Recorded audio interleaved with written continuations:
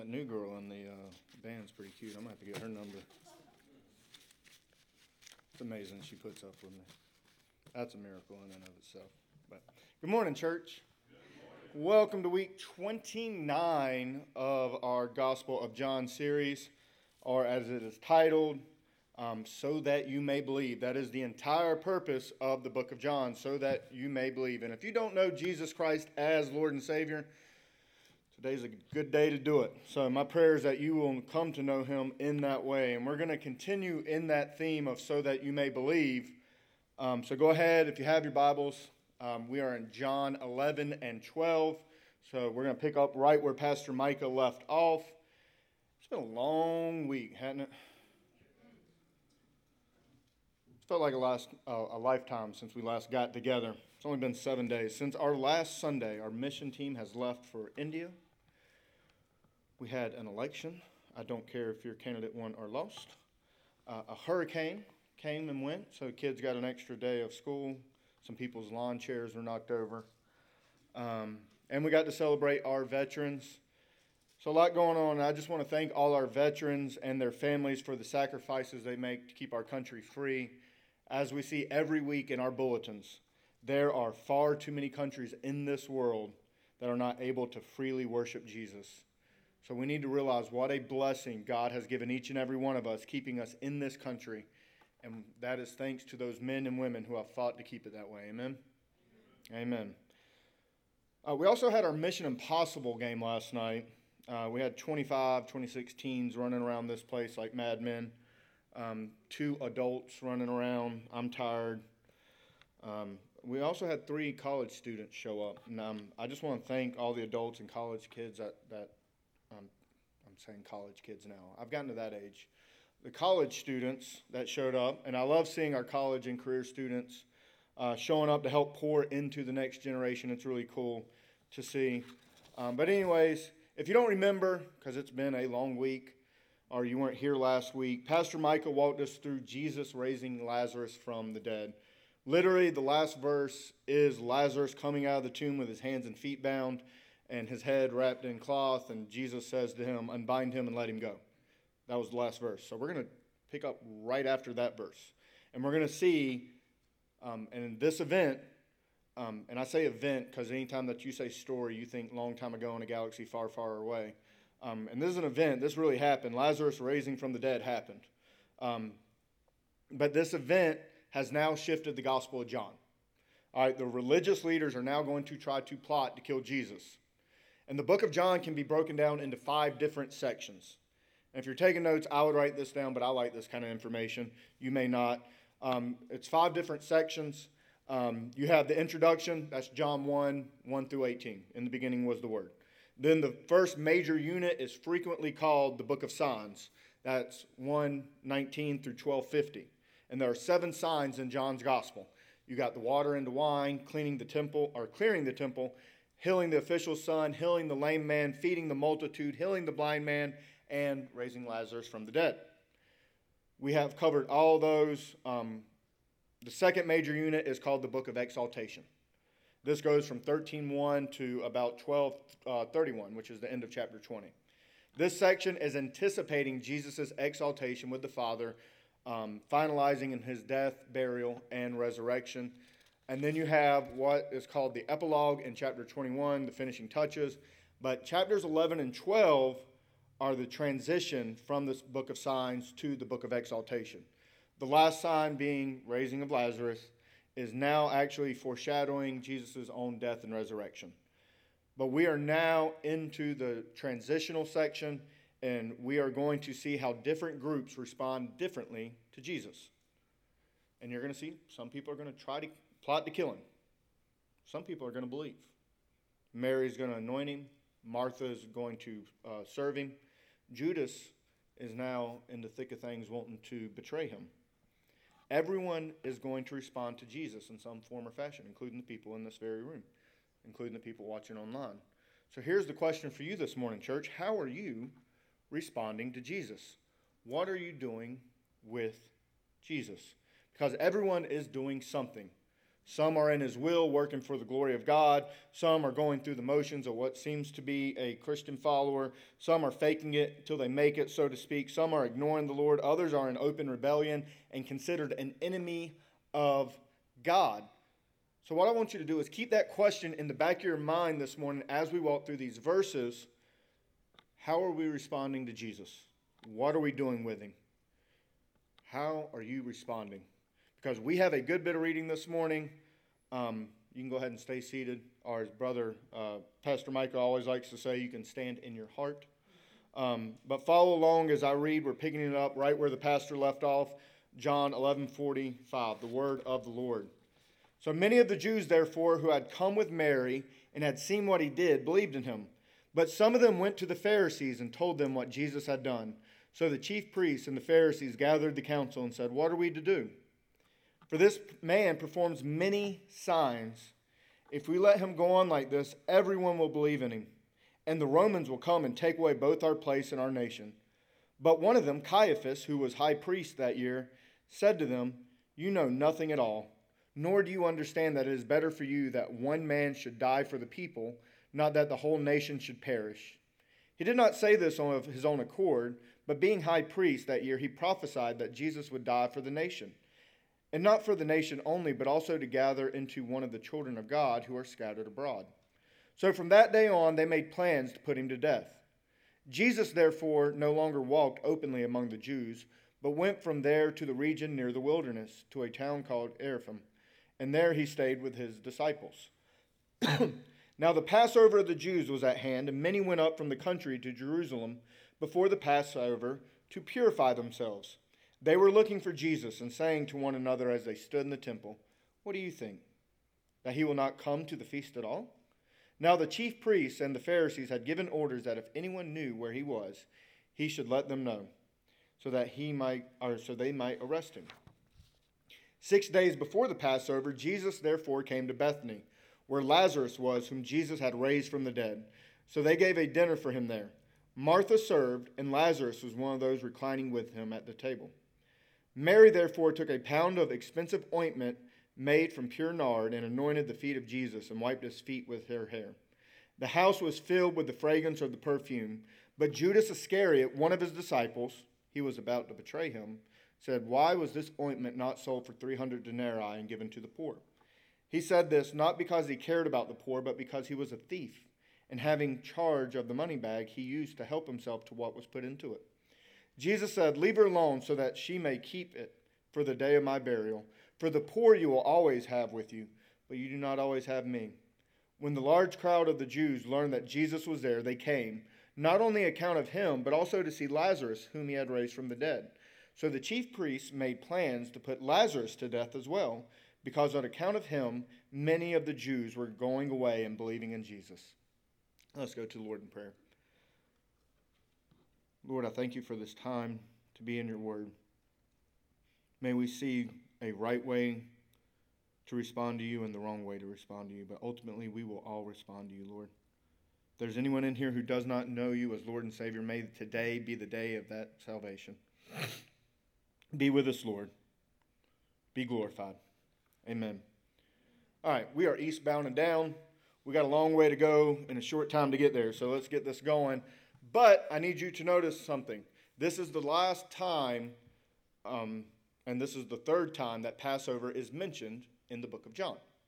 This is the third and final time that Passover is mentioned. It's also known as Pesach, the Feast of Passover. This goes back to the book of Exodus, when death passed over the homes that took the blood of an innocent lamb and put it over their doorframe. After that, Pharaoh let the Israelites go, only to change his mind. God opened up the Red Sea. Pharaoh pursued. The Israelites made it safely across the Red Sea. The Egyptians, not so much. The Israelites then, to remember all that God did for his people in the Exodus, a lamb is killed in commemoration of God's deliverance of Israel from Egypt. This feast is fulfilled by Jesus, by the way, because he is the perfect, spotless lamb. Jesus also fulfills every other Jewish feast that is celebrated. Passover, the Feast of the Unleavened Bread, Feast of the First Fruits, Pentecost, trumpets, Day of Atonement, Tabernacles, all fulfilled by Christ. I don't have time to go into all of them. But if you're interested, there's a great book titled The Cradle, the Cross, and the Crown. I would highly encourage you to read that. But knowing that Jesus is the fulfillment of all the Jewish feasts, knowing that Jesus performed signs so that you may believe, knowing that Jesus literally raised a dude back to life, how do you respond to that?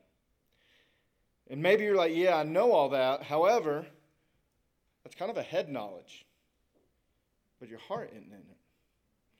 And if you're being honest, I think these texts can break, or I'm sorry, if I'm being honest, I think these texts break down how people can respond to Jesus, and it's really, really simple. We're going to cover two ways and then the ultimate way. The first being that you can be an enemy of God. Right? That's what the text says. And I say this to the youth all the time. We don't follow Jesus because he makes life better. We follow Jesus because he's better than life. All right? But if you don't believe that, if you've never put your trust into Jesus, then you are considered an enemy of God. That's kind of a big deal. You must put your faith in the one who made it all. And you don't put your beliefs in a religion. And I believe we've jumbled all this up. There are many people around Jacksonville, around the United States, around the world. They go to church, they sing the songs, they listen to the preaching, they're at the church events, and they still miss relationship with the Lord. See, being a follower of Jesus is about relationship, not right position or doing the right things. There are many people who the world would say is living rightly, and they don't have a right relationship with Jesus. See, being a follower of Jesus is about right relationship. Think about this. The sons of thunder, the sons of Zebedee, James and John, two of the disciples, had their mommy go up to Jesus and ask to sit at his right and left hand because they were too afraid to do it. Why would she do that? Because she wanted her sons to have those positions. It wasn't about the relationship, it was about the power and the position. And the Christian faith is not about position, it's about relationship. But we have a strong tendency to mess this up. Humans typically care about power and position. How do I know this? Well, easily enough, the Pharisees.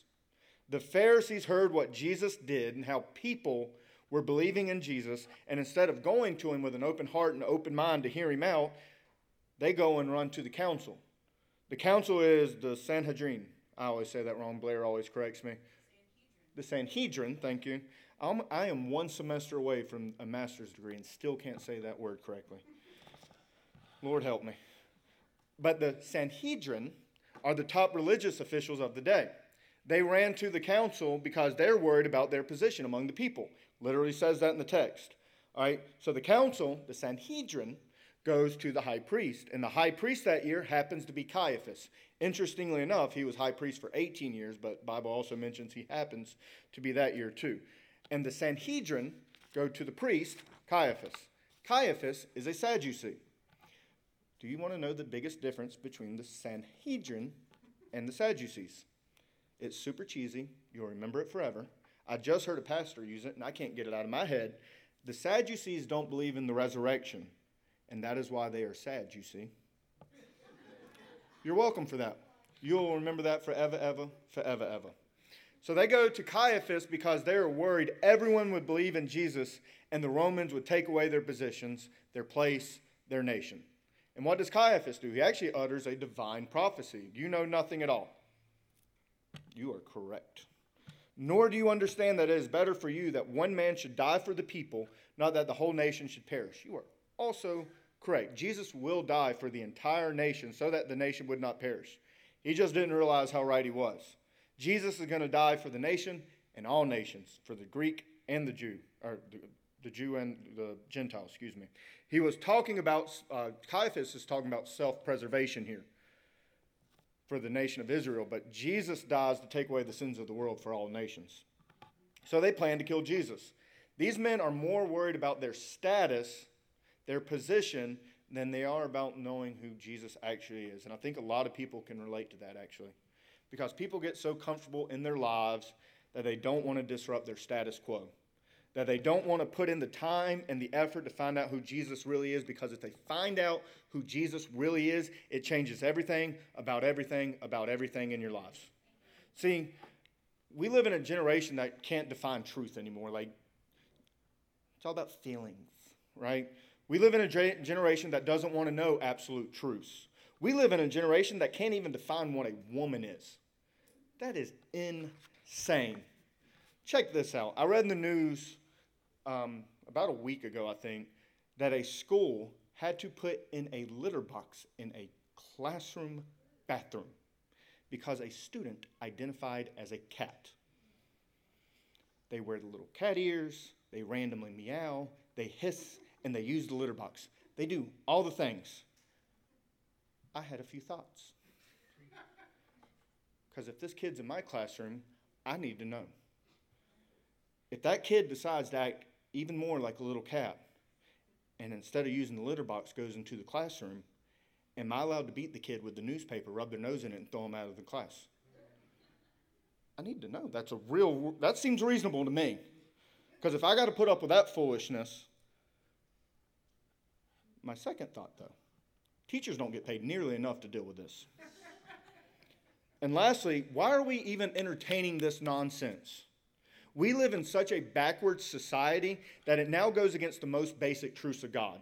There is man and there is woman, and God don't make mistakes. I don't care that you feel like a cat, Scooter. When they dig up your bones 1,000 years from now, they aren't going to go, this person preferred to identify as a cat. It's male, it's female. I don't know, Jordan, that sounds pretty binary, because it is binary. It's man and it's woman. I didn't write this. I just tell you the stuff that God wrote in it. Okay? And it's not just the gender goobers that are not disciples of Christ. It's anyone not following God's word. And at one point, everyone in this room was an enemy of God. That is why the good news of the gospel is such very good news, and why we need to share it to other people. Because while we were enemies, we were reconciled to God by the death of Christ, by the death of his Son. Anyone that has not believed in their hearts and confessed with their mouths that Jesus Christ is Lord is an enemy of God. That means that sweet little old neighbor who lived their whole life as an atheist, a loved one who doesn't believe. There are people in this very church right now that are still enemies of God, and you can't fake it till you make it. You might have been baptized as a child, but you never really believed in Christ. Some people are Christian because they were raised that way, and it's part of the culture and the identity, but they just don't have any relationship with Jesus. I heard a sermon not long ago about this. If you had never read the Bible before and you were told someone is going to betray Jesus in his circle, you would have never guessed it was Judas.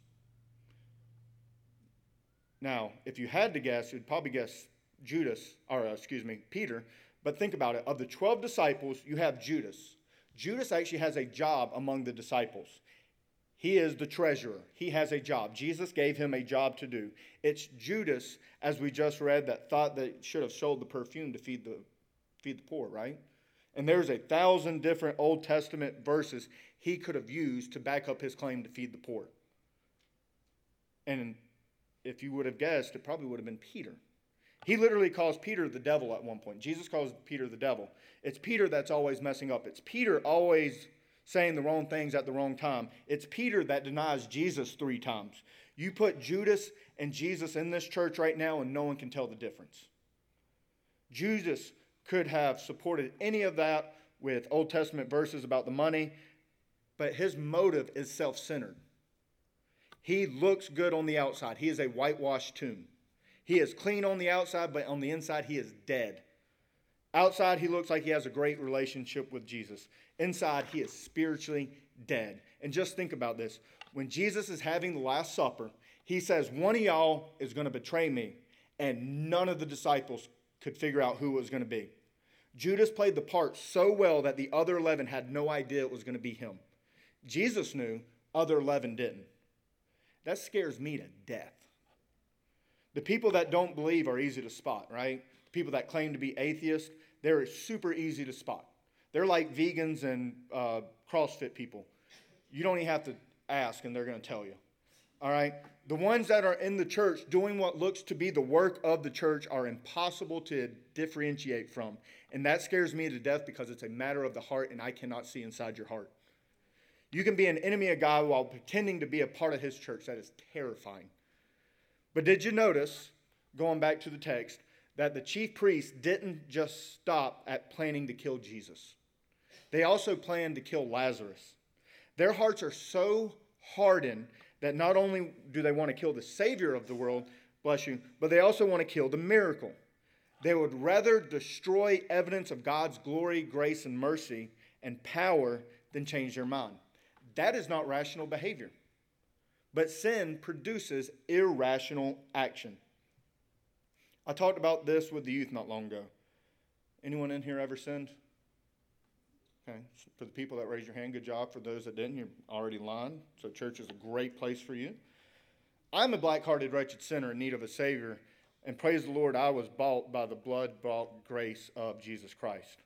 And we are covered in the blood of Jesus. We don't become sinless. We sin less. And we are all tempted by something. What I'm tempted by may not be the same thing you're tempted by. You leave a vegetable tray out, I'm not going to touch it. No problem. You keep your rabbit food. It's not tempting. You set up an ice cream bar and tell me not to touch it, and when you come back and the gallon of ice cream is missing, I'm your guy. All right? I've never met a flavor of ice cream I didn't like.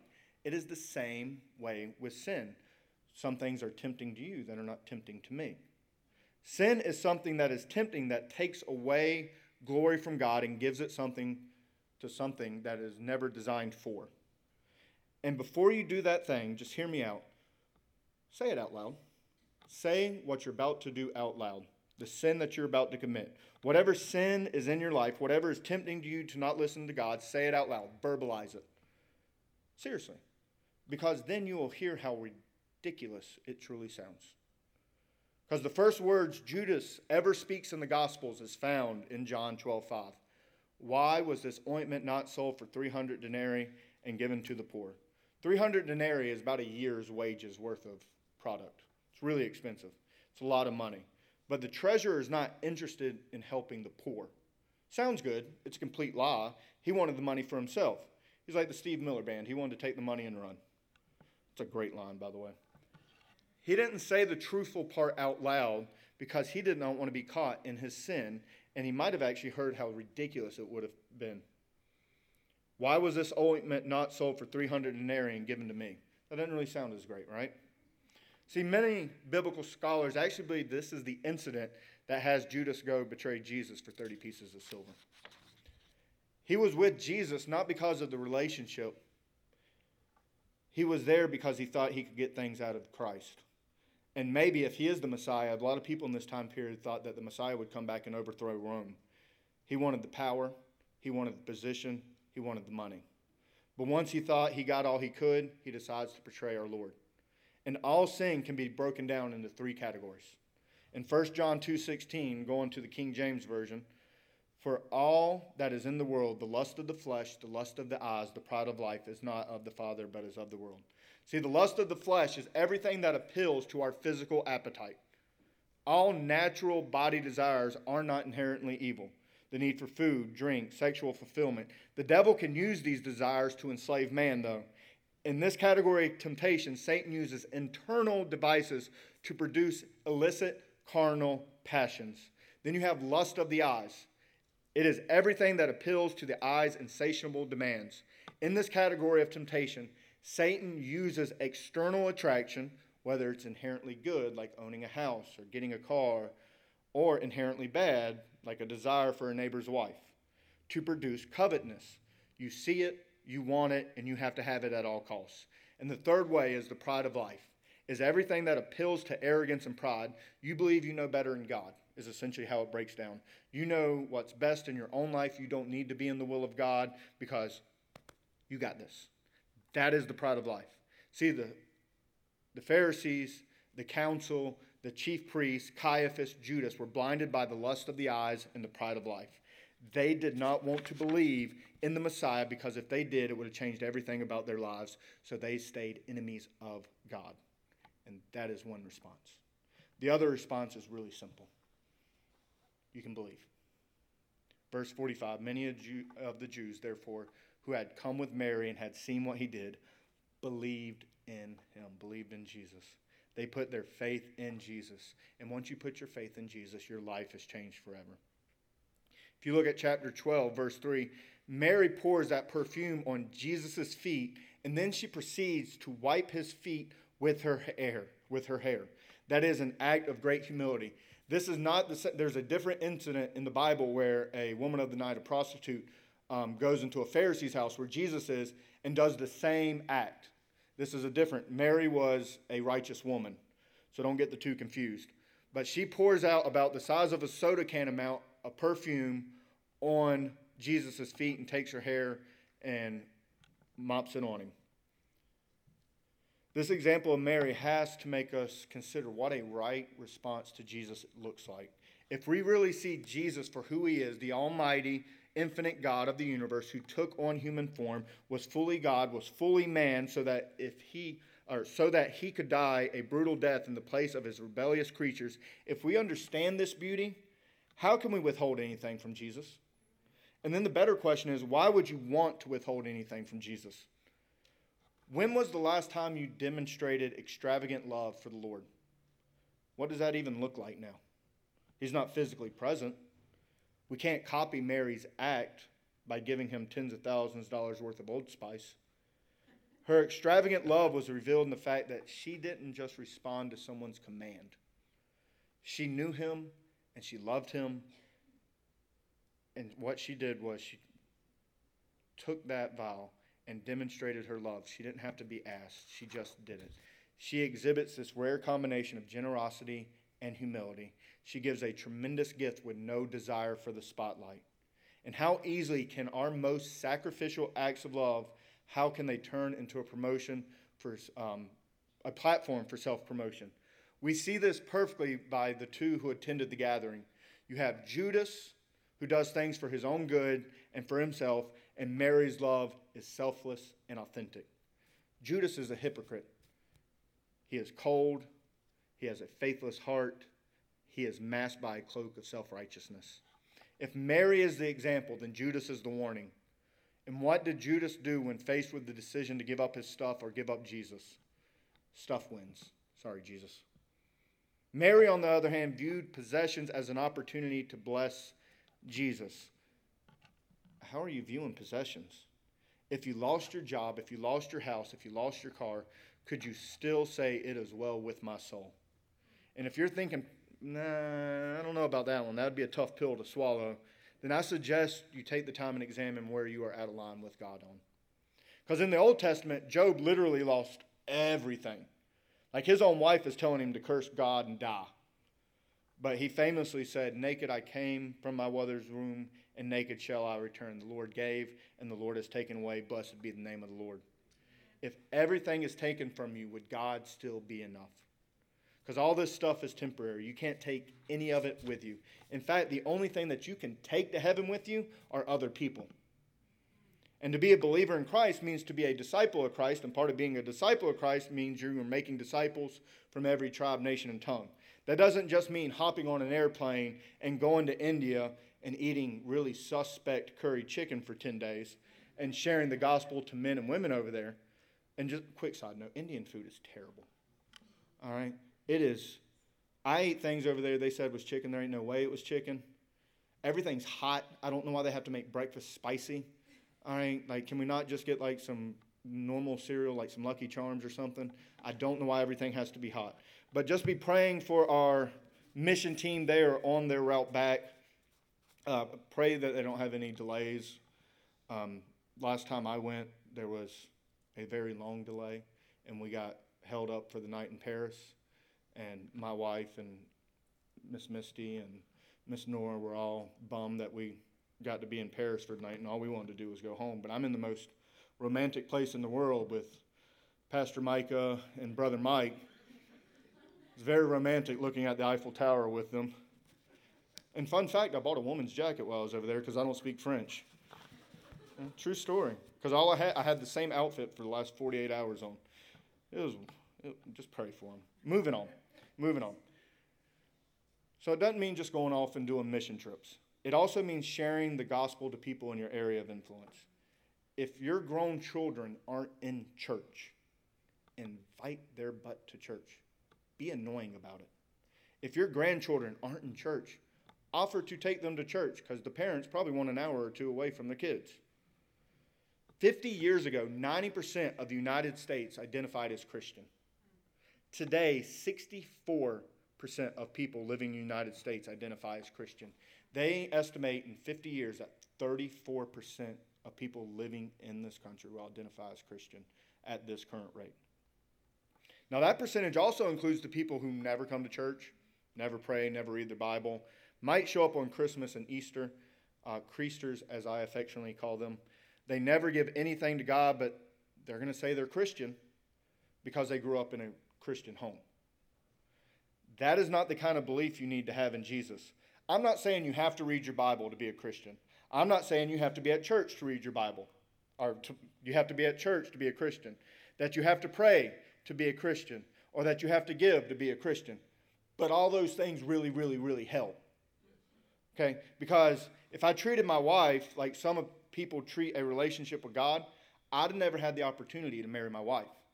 Like when we were first dating, think about this. If we were first dating, I never called her. If I never visited her.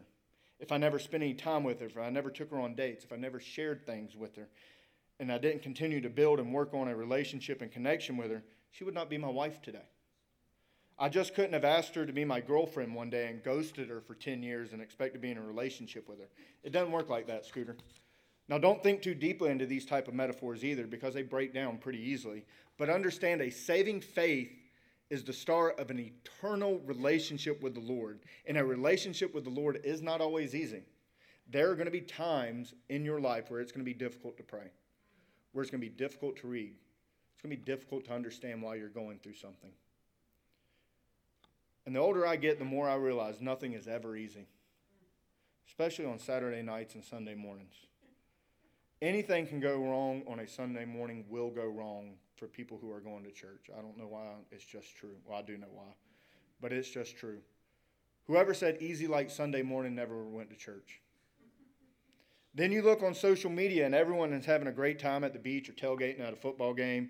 And I got my kid in a headlock making him brush his teeth and comb his hair, trying to get to church on time. It's not the same. That's a joke, by the way. Don't email me. All right, that's a joke. But you get my point. It may not be easy, but it's worth it.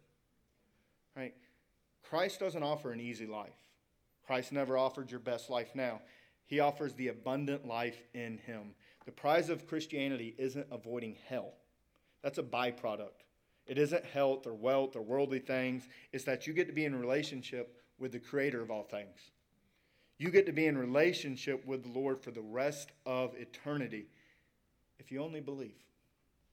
That's it. All you have to do, if you just believe, if you will fully trust in your heart and confess with your mouth that Jesus Christ is Lord, you can have an eternal relationship with God. You can believe. You don't have to stay an enemy of God. I pray that you will put your trust in him. Because, and this is the final truth, you got two options. My dad always said, you got two options in life. And the way he did it was you can do it with a whipping or without a whipping. But here, you can bow or you can bow. You are going to bow. Whether you realize it or not, whether you want to or not, you have options. You can bow now or you can bow later. Because every knee shall bow and every tongue shall confess that Jesus Christ is Lord. You can bow on this side of eternity and get to spend the rest of eternity with the Lord, or you can bow on the other side of eternity and spend an eternity in hell. Again, I just tell you what the book says, because that's a hard truth. Because how are you going to bow? You don't have to go through life without a relationship with the Lord. In fact, this life was never meant to be a life apart from God.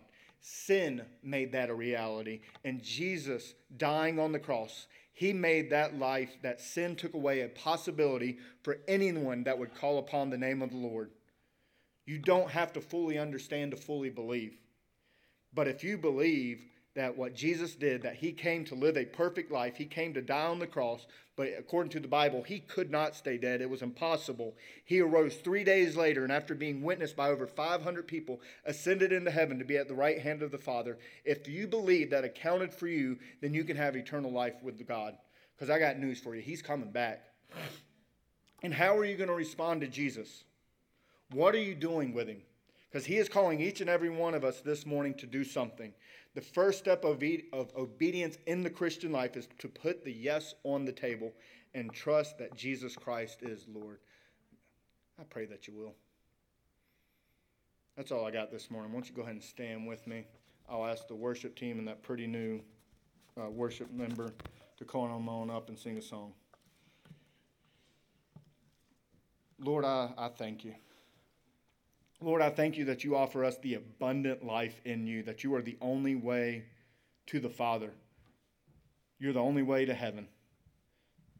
And the goal isn't heaven, Lord. The goal is relationship with you. And if there's anyone in here who doesn't know you as Lord and Savior, Lord, change their heart and let them say yes.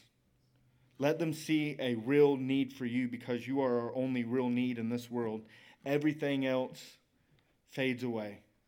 Everything else is vanity, Lord, but you are the only thing that matters. Be with us as we finish this time, Lord. We love you, we need you, and we praise you. Amen.